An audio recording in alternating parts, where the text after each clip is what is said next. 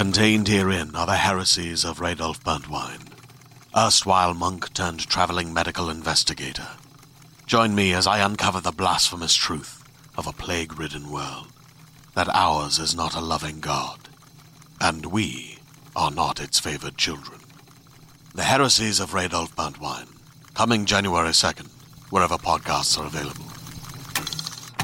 Hey everybody, before we get started today, we have 2 reminders and 1 announcement, a ratio I love.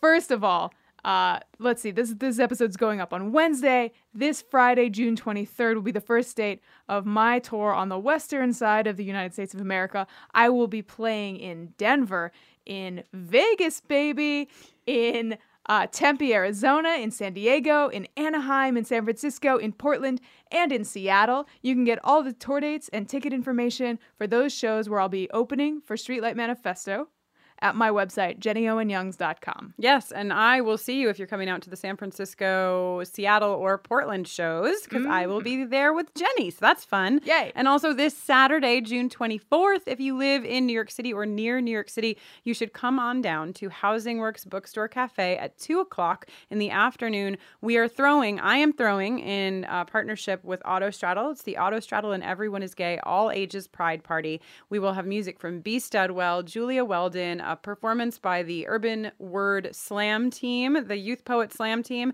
and I will be hosting it along with Gabby Rivera, who is the author of Juliet Takes a Breath, as well as Marvel's America. The event is free and open to the public. It is a beautiful, wonderful event. You should come on out. And if you need more details, you can find them. The pinned tweet on Everyone is Gay's Twitter has the link. It is on the Housing Works Bookstore Cafe events page, as well as on the Everyone is Gay events page on Facebook. So I hope to see many of your wonderful faces there.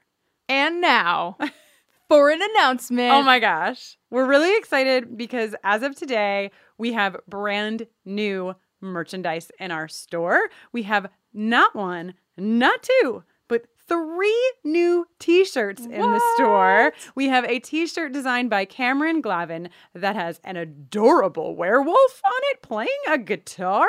And the caption reads, "Even a werewolf is better than misogyny." Hooray. We have a new color of Just Keep Fighting, like a maroon rust color with a darker print. It's really, really cool. Yeah. And we have another shirt designed by Isabella Rotman that is an Awoo shirt. It is gorgeous. It's the best. I love it so much. It's so great. They're it's all so really great. good. All of those things are in the store, as well as the physical albums for season 1 and season 2 of our songs. So we put both of them up. If you were a patron, you got a little heads up before this episode went up because you're awesome. But for the rest of you, just note they both are limited runs. So if you want a physical copy, order it now. The store, we will be traveling, so the store's shipments will go out on July 7th. So order now if you'd like. They will go out on July 7th. We are so excited. The store can be found on our website, bufferingthevampireslayer.com. Just click on shop.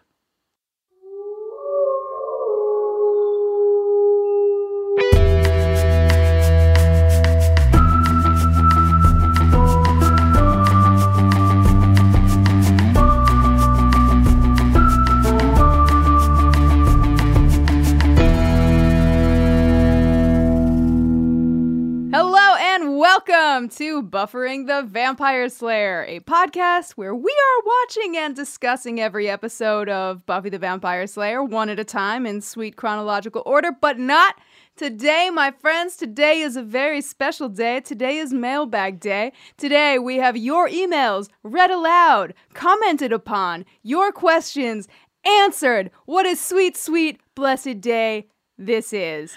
I'm Jenny Owen Youngs. And I'm Kristen Russo, looking at Jenny Owen Youngs, who does not have a script in her hands. That was all just off the cuff. Just vibing. We're really excited to dig into some mail. So excited. Right? Jenny got to read so much mail today. I had a system. I flagged them. I left home. I said, when I get back, you have to have read all those emails. Yep. I completed my assignment. And I wrote notes. When I called, you were like, hello.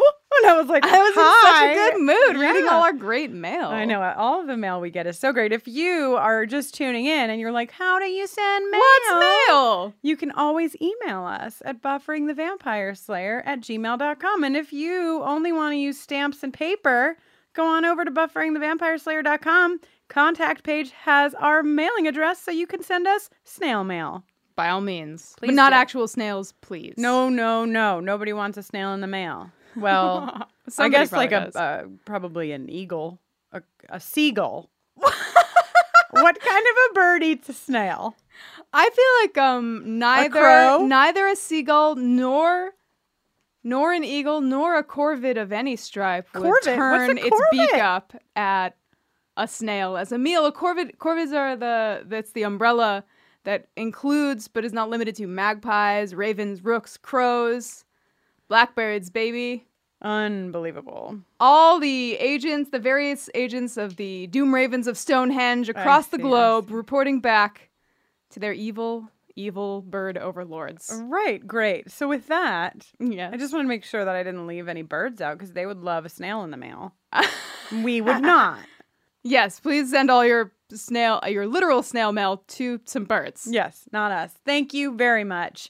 So, Jenny, Kristen, so many emails. We need to jump right in. let's get right to it. This is great. You all are great. I don't think that there have ever been greater people than you people. If you're listening to this, it means you're great. Good you job. send great emails, and even if you don't send us emails, you're probably thinking great thoughts. It's true. So let's start with a question from Deborah. Yeah? Mm-hmm. Deborah wants to know, how do you come up with an original song each week? I'm amazed. Gonna keep this sentence in here. I'm amazed at how prolific you are. They're good songs. Also, who plays the drums and other backup instruments on the recordings? Who does it, Jenny? Oh my gosh. What a delightful question and comment. Well, it's me. I do most of the stuff, but I don't actually play the drums. I just program them. But all the instruments you hear are either played or programmed by me, with the exception of once in a while, Kristen will come in and lay down a shaker. Mm-hmm. Sometimes a Glock. She'll talk sing. Although, actually, the Glock that's in... What song is that? Oh, the Glock that's in Halloween. That's actually not me, but if you come to a live show sometime, you'll see me play Yeah. that part live. The thing that we love about that is that we needed a rhyme for something, and we couldn't think of one, and Kristen was like, what about Kristen hit that Glock? And I was like, that's hilarious. And then I programmed the Glock in, and Kristen was like, I love how in the universe of our songs, Buffy knows me. Buffy's Buffy's like, calls me hey, out. Kristen. And I'm like, yeah, Buff. Ding, ding, ding, ding, ding. Right. Always ready. She's got her steak. I've got my mallet. You know what I'm saying? I know what you're saying. Also, that kind of answers, or partially answers, your earlier question. How do you come up with an original song each week? So we really do create the song every week. We're not really ahead. We hope maybe in season 3 to get a little toe. Just a toe ahead would be amazing. Ahead would be great, but we have historically never been ahead. We're always racing the clock. Sometimes we're really good, which means that we will start on Thursday conceptualizing a song and then, write it all throughout the week leading up to recording it on Monday or Tuesday for the episode. But sometimes it is Sunday and we have not started yet because we've been busy with other things. So it is always a race to the finish line. We generally, our process is usually that Jenny creates sort of the skeleton or a series of skeletons. Yeah, I'll usually write maybe 3 sort of starts that are well, this is a vibe, and this is a vibe, and this is a vibe. And with songs with songs for the episode I Only Have Eyes for You, we wanted to do something that was very much in that flamingos, doo-wop, super plate reverbed out, sort of bop, bop, bop, bop, bop, bop, 6/8 kind of thing, So we angled, I angled the little starts in that direction, and then once I have a few ideas, we'll kind of kick them back and forth. Kristen will say, I like this, I don't like that. What if you do this instead? Ba, ba, ba. Right. And once we have the skeleton fleshed out, then we sit and we write lyrics together. But it also depends on the week. Becoming the episodes around the bend for you all, that those songs, the songs that are more serious in nature, Angel, I'm trying to think of What's My Line, or not What's My Line, Innocence and Surprise. Innocence, Surprise, Lie to Me. Yeah. Those songs I like usually go away into a dark corner for a minute. Yeah, I let Jenny take more lyrical control over the songs that are Emotional. that are more emotional, because I feel like you just do a really great job at that. Oh gosh, and thanks. it's also a harder thing for us to collaborate on. I'm okay at coming in and tweaking those things, but you know, But then with like silly songs like Halloween. sometimes- Yeah, Kristen was like, "What if the chorus was it's the big Halloween switcheroo?" I And actually was like, said, what if the chorus is, it's the big Halloween switcheroo? And you were like, true. okay, all right. So Yeah. sometimes I contribute entire melodies. Sometimes I get stuck and Kristen, writes almost the entire, you know what I mean? Sometimes you're like, what about this line, this line, this line? And I'm like, yes, yes, yes. Oh, and I know the fourth line, Right. and we'll go back and forth It's like that. it's really been cool. I mean, this is what Jenny does all the time, but for me, it's the first time I've ever participated in songwriting, and it's been really exciting and fun. I love it. I love it on the regular, but I really love doing it with you because it's so different from the settings I'm normally writing music in. And also Because normally in settings that you're writing in, people aren't like, okay, go make me a coffee now. I'm rarely asked to make somebody else a coffee in a pop songwriting setting. That's true. But I'm really glad that you asked me to make you coffee all the time. Oh, you're very, very nice. So let's jump into, so we have some episode-specific questions from you all. Let's start with Innocence. Amy has some important information. Jenny, would you like to share that information with the listeners? Yes, I would.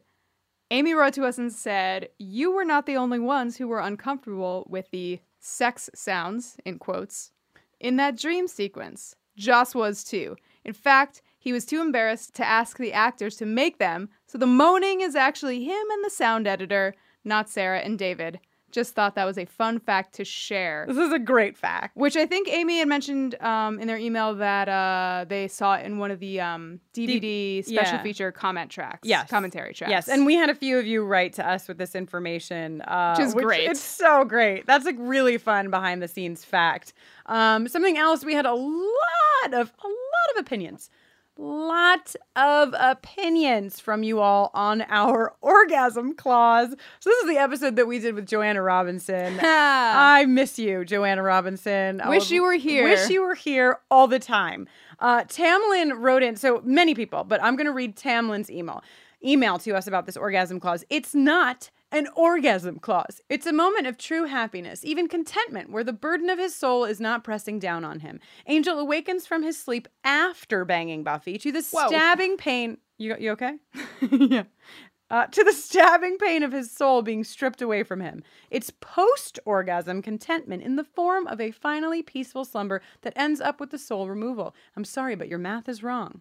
So I don't think our math is wrong, is all I'm saying. I understand what you're saying about contentment post-orgasm, but our math specifically stated love plus orgasm equals -1 soul. It wasn't orgasm equals -1 soul. It needs the love plus that's the whole point of the math. So what I feel is confused here is that in a lot of your heads, the love, contentment must always be separate from the orgasm. You're saying Angel has probably had orgasms before, still kept his soul. Well, yeah, because he wasn't in love. It was a different kind of orgasm. Don't take the orgasm away from us. Wow. That's what I have to say, Jenny. Also, I defend our stance based on the inherent hilarity of the phrase orgasm clause. Yes, agree. So we respect you all. We do believe that perhaps you are right. Perhaps you're right. Perhaps you're right that the moment of contentment post-orgasm was what lost the soul, but maintain that our math can still be defended based on love plus orgasm equals 1 negative soul. Thank you very much for your consideration.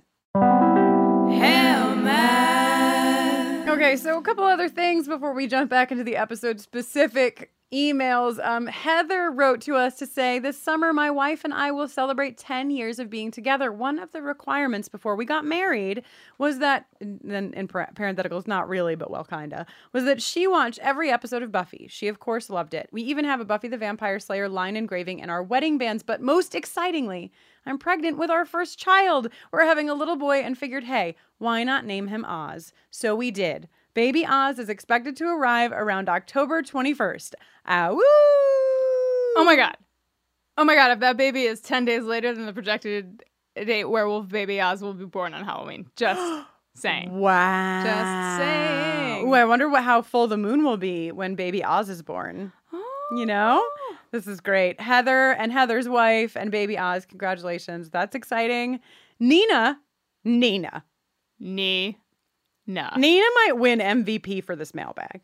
Okay? This is pretty amazing stuff. Nina wrote to us to share with us a buffering bingo game that Nina created. It is 35 different bingo cards that have things like Gabby Dunn is mentioned, Joss Whedon directs, Cordelia jingle, the patriarchy. Yeah. There's 35 different cards that you can play with. They're up on our Patreon page for everyone. It's a free post, so you can just go on over to bufferingthevampireslayer.com, click on Patreon, and the most recent post, or one of the most recent public posts, will be Buffering Bingo. So if you'd like, you can print out one or all 35 cards and play along and let us know when you get Buffering Bingo. Yes. Nina, thank you. What a gem. Oh my gosh. All right, next we've got an email from Rachel about phases.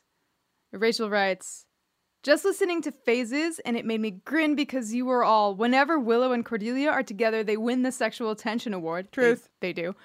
And that was right after we learned that the werewolf is drawn to, in quotes, sexual heat. Now remind me, who did the werewolf jump out of nowhere right next to? That's right. Willow and Cordelia. Amazing, Rachel. Thank you for brilliant observation, yes, Rachel. Absolutely brilliant observation. So Aria wrote in on the episode Bewitched, and we loved this insight. Aria writes, I heard y'all mention some potential reasons why the love spell in Bewitched, Bothered, and Bewildered had a few unintended consequences, but you didn't mention my favorite theory. During the casting, we don't hear Amy mention Cordelia's name. She directs the spell to, quote, the heart of Xander's beloved. While she does also use a personal item of Cordelia's, the necklace was a relatively recent gift from Xander, so it might not have been 100% perfect in directing the spell. The magic may have needed to guess who Xander's beloved is, and realistically, Xander wants every girl he can't have, except Cordelia, who he just wants to punish. So I posit that the spell did not backfire at all. It worked precisely as Amy requested, going straight to the heart of Xander's beloved, all non-Cordelia women. This also explains why we don't see a love-struck Larry. The spell isn't making a heteronormative statement so much as it is reflecting Xander's sexuality, which happens to be straight. Also, I feel like Xander loses any moral high ground over Buffy in this episode. He often gives her a hard time for liking Angel, but apparently Xander is also vamp-sexual because Drusilla was affected by the spell. Wow. Aria, nailing it. Out of the park. Absolutely. I love this theory. And that sums up Xander, doesn't it? Yeah, wants any lady who won't have him. Okay, let's jump back into some questions.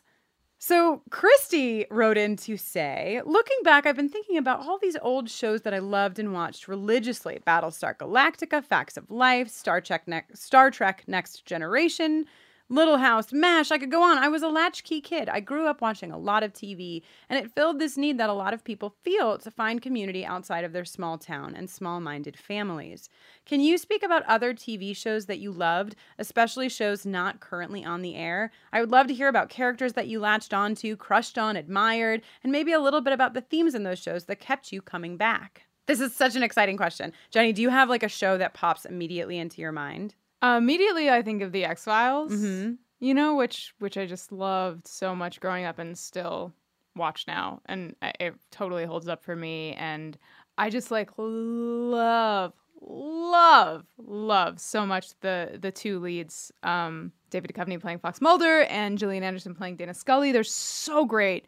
And there's this really fantastic thing about the show where there are these two very attractive, smart, compatible amazing characters that are really fun to watch interact with each other.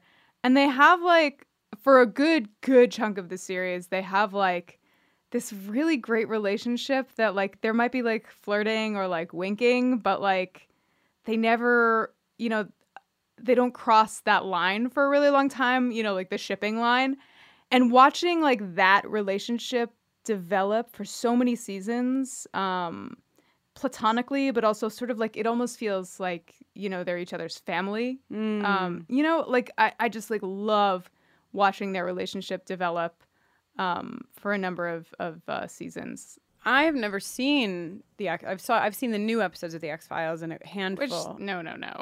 Right. That's what I'm saying. Like I was never an X-Files watcher, though I'm sure that you and I will watch it together someday. Yes, indeed. My gosh, when I think about my favorite television shows, especially, in high school, like moving into high school, My So-Called Life was everything to me. Everything. Oh, yeah. I petitioned. Was there anybody on that show you had a crush on? I mean, just Jordan Catalano. One of the top most beautiful girls in the land. Yep. And I loved that show. I walked around the halls of my high school with a petition to send into the network to keep the show on. It was so incredibly moving to me. Definitely love Jordan Catalano.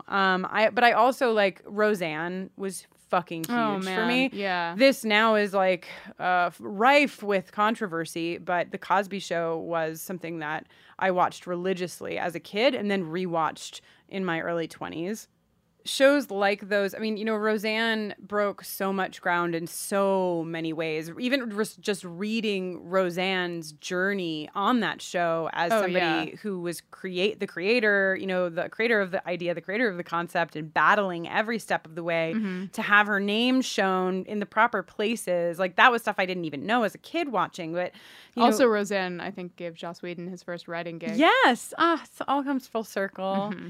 That show pushed the boundaries of what we were seeing on television at that time. And I think it still holds a very unique place of showing a working class family and grappling with issues that many shows were not. And you know what else did that?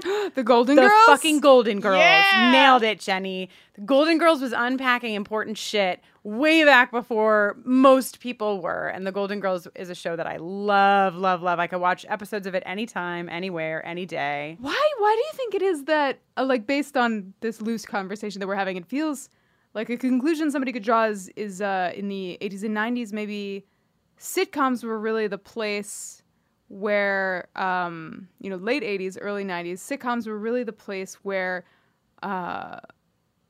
progressive ideas could be explored more easily. And like, what is that? Is it that like maybe sitcoms are like a lower budget? I'm not even really sure like what exactly was on TV, like what contemporary shows were competing with like The Golden Girls or Roseanne. Right. Yeah. I don't know. And I don't really know. I mean, I certainly am not equipped with the information to like properly dissect that. But I do think that there are shows now that are doing that same thing. I think that there are different formats and what have you. But like we loved One Day at a Time and are excited for One Day at a Time to come back. And I think that is another example of a sitcom, a current day, present day sitcom that is cracking apart really important issues while also keeping us laughing. Yeah, I mean, maybe that's the thing. It's just easier to get into people's heads if you're, making them laugh at the same time. I think there are some people in this world who know that you can be funny and make positive change.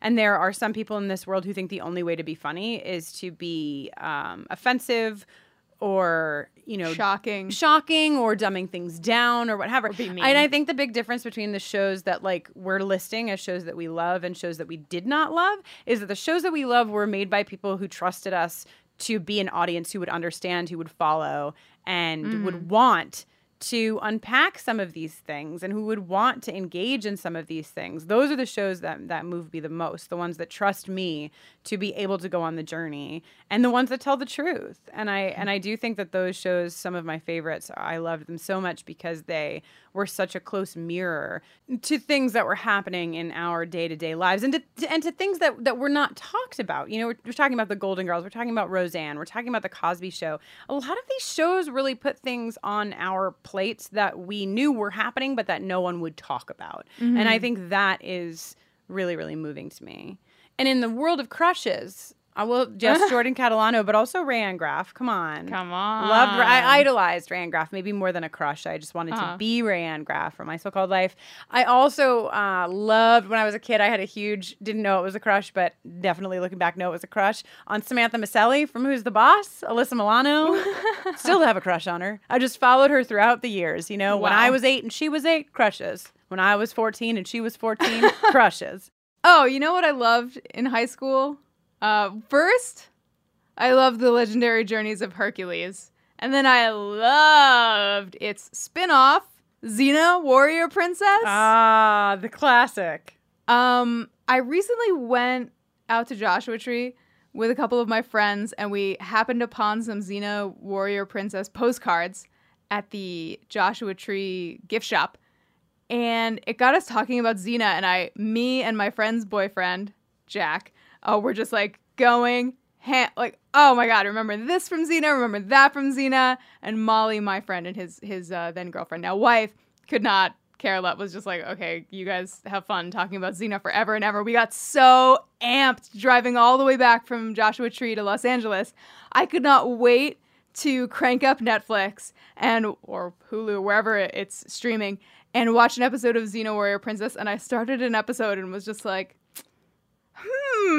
didn't hold up for you? This is not what I remember. Well, but what I'll say is that was just like a random episode in the middle of the series. I want to go back to the beginning and watch. Because when I was a kid, I was a super nerd for Greek and Roman mythology. I loved reading it. Mm-hmm. So when Hercules became a show, I was like, yeah! And then when there was this spin-off called Xena Warrior Princess, I was like, oh my God! Were you like psyched that it was like this girl who had a lot of power? Like, did you identify with that, or did you just more want to be Hercules? I don't know, but I do recall very specifically there is an episode where there is a kiss between two ladies. And somehow I saw it when it actually aired at my house. And then like the next night there was an encore showing at my friend's house. And I remember like getting really tense and being like, oh my God, it's going to happen. What's everybody going to say? Oh my God, oh my God, oh my God. And how having old all were these you? like secret queer thoughts. Right. I think I was a sophomore. So you were like aware that you were gay when you were watching that? Yeah, but it wasn't something I was really talking about with anybody else. Right. But I like definitely remember that first having that moment alone and being like, oh my God, did that just happen on TV? Oh my God. And then like preparing for it, knowing it was about to come. I have no idea if anybody else who was watching even noticed that it happened. Most of the shows that I'm sure they did. That wasn't a common thing to happen on television at that point. And what's funny is that most of the shows that we talked about are shows where there was at least an arc of a gay character or a queer character in the television show. Mm-hmm. You know, Roseanne certainly dealt with sexuality. What were the other shows? My So-Called Life, obviously. Ricky, of course, had to be. Ricky had to be the first bisexual male character, like recurring character on television. I will look that up, but I'm pretty sure. Yeah, that seems right. I cannot imagine that there was a character before Ricky who was an out bisexual male. You know, perhaps, of course, an out gay male, but Ricky was notably bisexual. Yeah, and that is huge. Big we deal. don't even see that now. You know, and this was like 94. Because you know why? Bisexual erasure.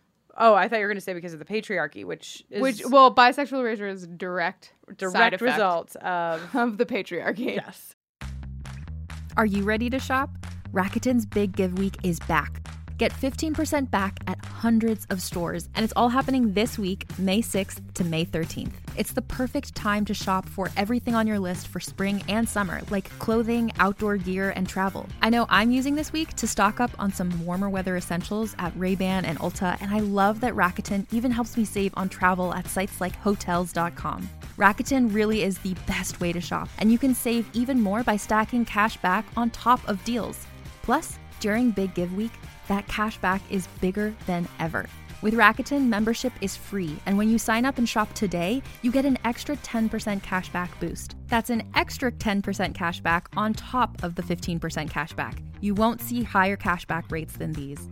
Go to Rakuten.com or download the Rakuten app. Rakuten. Shoppers get it.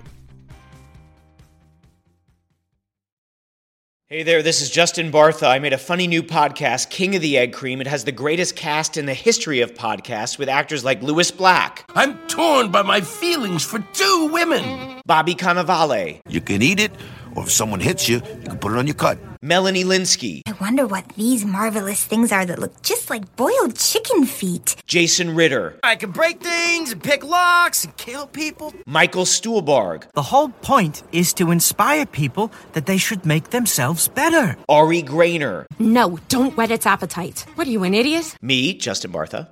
That's not just any egg cream, that's a Lemke's special. And all narrated by the hilarious Richard Kind. This is the story of Harry Dalowitz and how he rose from nothing to become New York's King of the Egg Cream. So if you like funny true stories, come listen to King of the Egg Cream, available wherever you get your podcasts. All right, let's check out this email from Heather about passion. Kristen and I, notably in our episode about passion, were like, why does Jenny Calendar's tombstone say Jenny Calendar? Her birth name was Yana, the Calderesh people. You know, what's happening there? And this is what Heather wrote to us, which I think is so insightful and great.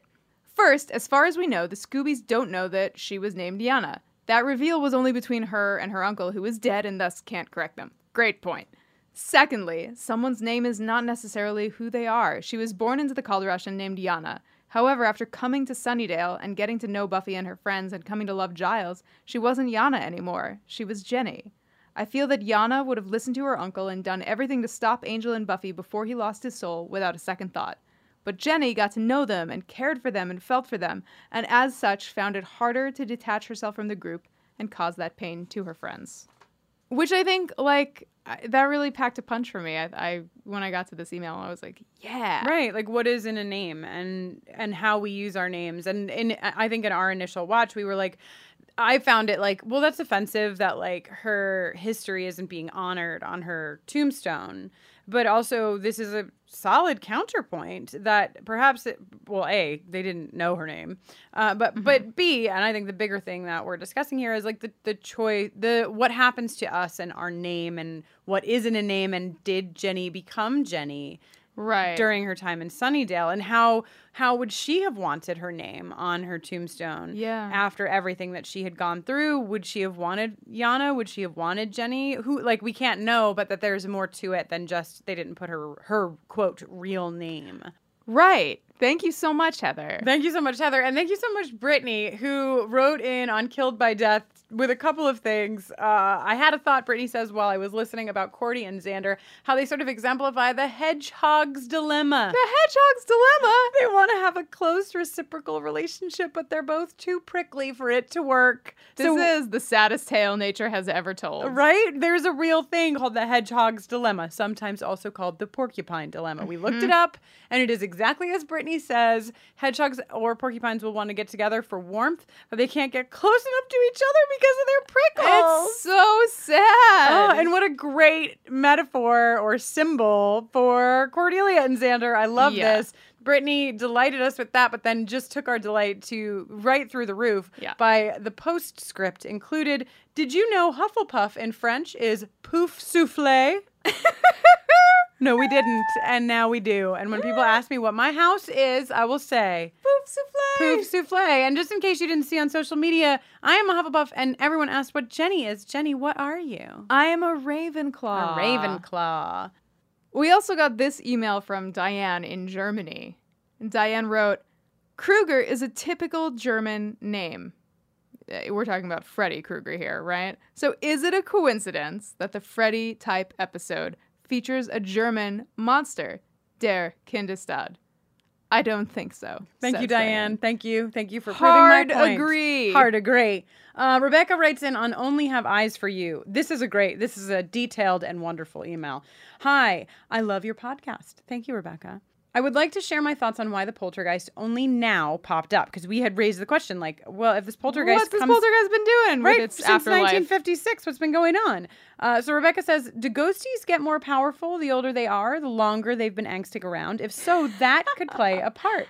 But I think it's also a perfect storm timing thing. In the previous few months, there were two really tragic and violent events, both involving a lot of emotional turmoil and both related to a romance. Angel didn't die except perhaps semantically, but Buffy is walking around school grieving him like he did. James's ghost really seems to identify with her feelings of guilt and anger at herself that she followed through with a passionate encounter because she loved someone so much it made her a little bit blind. James is showing Buffy his memories, trying to get to a catharsis through her, because Buffy is identifying with his role in what happened. She feels like she killed Angel. Deep. Sorry, keep going. Yes, yes. The poltergeist isn't Jenny Calendar, but both she and Giles were about to finally reconnect romantically the night she died. She died violently in the very halls James has been haunting, and Giles has been carrying his grief through them too every day since. So Buffy and Giles have both been carrying these huge amounts of grief and regret and love and other complicated emotions through the school every day after the sudden end to their romantic relationships and deaths in the school, and that just seems like not only a nice juicy dinner for a poltergeist, but also a way for James to end his own suffering for good. Wow. This is brilliant. Rebecca, we read your email. Two other people wrote emails to us that we read, Deborah and Travis, that had similar theories, that tragic deaths, violent deaths, and the context. James's relation to Buffy. Yes, were what activated, in a sense, this poltergeist. So it wasn't that the poltergeist has been haunting it the whole time. The poltergeist has kind of been like charging up, wondering what's up, and then these events sort of ignited him to full-fledged poltergeisty power. Yes. I love that. Me too. I think Rebecca's theory stands. I A+. submit it to the canon of Buffy the Vampire Slayer for review. Thank you very much. Next, we've got a great Willow-related theory from Heather. Heather writes, after a full day spent alternately watching Buffy and listening to your podcasts, I've seen Willow in a parade of adorable sweaters and eccentric felted hats, and I have a theory that explains everything. Willow's mother knits. Because Willow's such a sweet person, she would wear everything her mother knits for her, which would just encourage her mother to knit more, and thus, Willow has a closet that's just full of sweaters and hats. I'll bet she has scarves and mittens too, and we simply don't see them often because Willow lives in Southern California. I don't want to be gender normative. The knitter might be Willow's father or her cool gay uncle, but I'm increasingly convinced that someone who loves Willow is knitting for her. Great point. Great point. Mystery solved. Thank you, Heather. Laura wrote in with a few questions, and I think we can answer most of these questions just bing, bang, boom. What do you think? Yeah, let's go for it. Do you usually listen to Fashion Watch before you play it on air? Yes. Yeah, we do, because we don't want to talk about the same stuff that Kate talks about. Yeah, so we do our best to get the Fashion Watch from Kate, listen to it, and then record the episode. So we usually know what's going to be in it, but in the first few episodes, that is not how it was done. And so you'll see that we repeat each other. Yeah. And then we learned how to not do that. 2, when you play the jingles, do you play them in real time? I picture you both with a panel of flashy buttons for sound cues like those old radio shows. I wish we had a flashy panel of buttons. Too. I have always wanted a flashy panel of buttons to play sound cues from. I just think it would be so great. And we do not have that, though. We record and we sort of hit pause where the jingles go. And then later in post-production, we put the jingles in. Sometimes we have guests, so we play the jingles for them so they know what the jingles sound like. Number 3, how is Patrol Cat? We'll be talking about Patrol Cat and the new animal addition to our daily rounds in the episode for Becoming Part 1. But I will tell you that variant Patrol Cat, who is a tabby, not regular Patrol Cat. I have seen variant Patrol Cat around. That's not a spoiler for next week. But Patrol Cat is alive and well. Yes, alive and very well. But we will get into the details of Patrol Cat's rerouted patrol next week. And then Laura asks, do you guys have you played the Buffy board game that was just released? It is fantastic. We have not played it yet. However, But do you know who has a copy of it? Brittany Ashley. Uh-huh. Who else would have? Who but Brittany Ashley? Yes, and Brittany has invited us over when we get back from our travels in July to play the board game with her. So we will be doing that. We will be sure to let you know how it goes. I can't wait. I can't wait either. I would like to end with an email from Toby. Toby says, I wanted to give a quick thank you for the wonderful work you do with the podcast. It's been a long time since I've seen Buffy, but because of y'all, I'm going to rewatch this summer, I've decided. But more than that, I wanted to thank you from the bottom of my heart for being so wonderfully queer. As a mid-America small-town trans gay, trademark, it's rare in my everyday life to see other queer people at all. Never mind other queer people that are seemingly so happily married, such as yourselves, especially nowadays, that y'all and your podcast have become something incredibly special and important in my day-to-day life. Your guest episodes have been my absolute favorite, if only because it's reassuring and heartwarming to think that maybe one day I can find my own group of queer people or queer supportive people to geek out over things with and just have a happy, normal life, much like y'all have. So I just wanted to read this because it just warmed my heart so much. And it made me want to say to you, Toby, that yes, you will have a group of queer and or queer supportive people that you will be able to geek out over things with. And I know that because of the sheer volume of queer people and people who support queer people who are listening to this podcast right now. It's just a numbers game. It is a numbers game that we are literally everywhere. And sometimes it takes a little bit longer to find those people, but they are closer than you think. And it means so much to both of us to be able to talk about something that we love, but also to be able to be visible with our lives in a way that helps uplift a lot of other people who go through some of the same things that we do. Yeah. So thank you so much for your note. And I did say your trademark. So just repeating, Mid-America Small Town Trans Gay, that is trademarked to Toby. So please contact Toby with any questions or concerns regarding that trademark. But Toby, sending a lot of love to you. Oh, yeah. It's pretty powerful when we get emails and notes like this one. It really, really means a lot. It's kind of like when I went to a movie recently. Oh, a movie. And saw an island full of Amazons training. You felt finally seen? Yeah. Yeah, so did I. Jenny is talking about the movie Beauty and the Beast.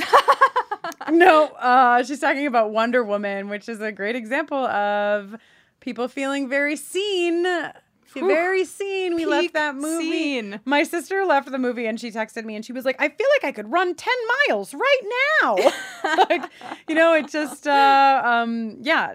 Actually, Jenny, I'm glad that you bring up Wonder Woman because it's the best thing. It's the only thing worth talking about besides Buffy. Yes, only thing worth talking about besides Buffy. But no, because I said I was going to end with Toby, but since you brought up Wonder Woman, Jennifer did write into us saying, I missed getting in bed with Kristen. In case you don't know, that's a live series I do on Facebook. It wasn't an invitation, a public open invitation to get in bed with me. I mean, it was. But no, it wasn't. But virtually. Getting in Bed with Kristen is a series I do with Autostraddle. It's most Thursdays live on their Facebook page where I answer advice and things are themed. And Jenny got in bed with me for Getting in Bed with Kristen a couple of weeks ago. For the first time ever. That was the only time we ever shared a bed. Go on.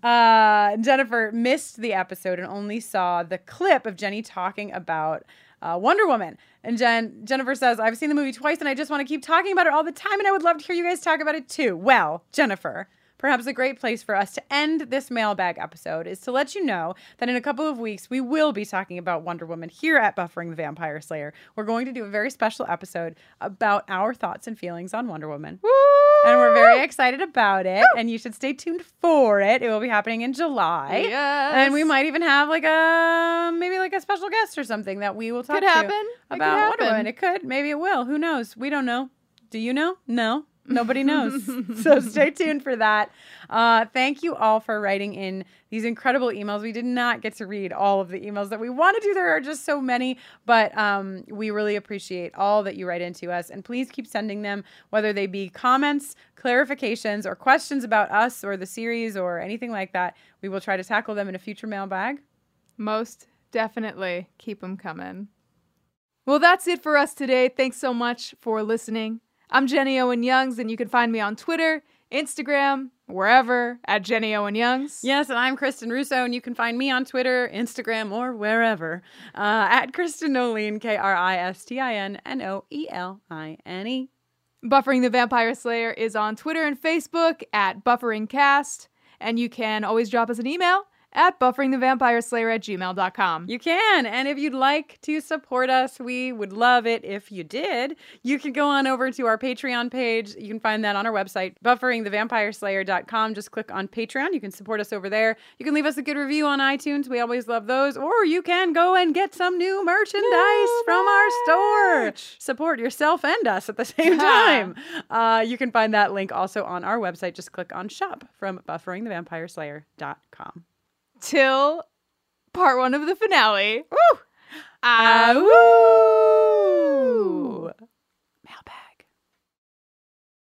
Hey there, this is Justin Bartha. I made a funny new podcast, King of the Egg Cream. It has the greatest cast in the history of podcasts with actors like Louis Black. I'm torn by my feelings for two women. Bobby Cannavale. You can eat it, or if someone hits you, you can put it on your cut. Melanie Linsky. I wonder what these marvelous things are that look just like boiled chicken feet. Jason Ritter. I can break things and pick locks and kill people. Michael Stuhlbarg. The whole point is to inspire people that they should make themselves better. Ari Grainer. No, don't whet its appetite. What are you, an idiot? Me, Justin Bartha.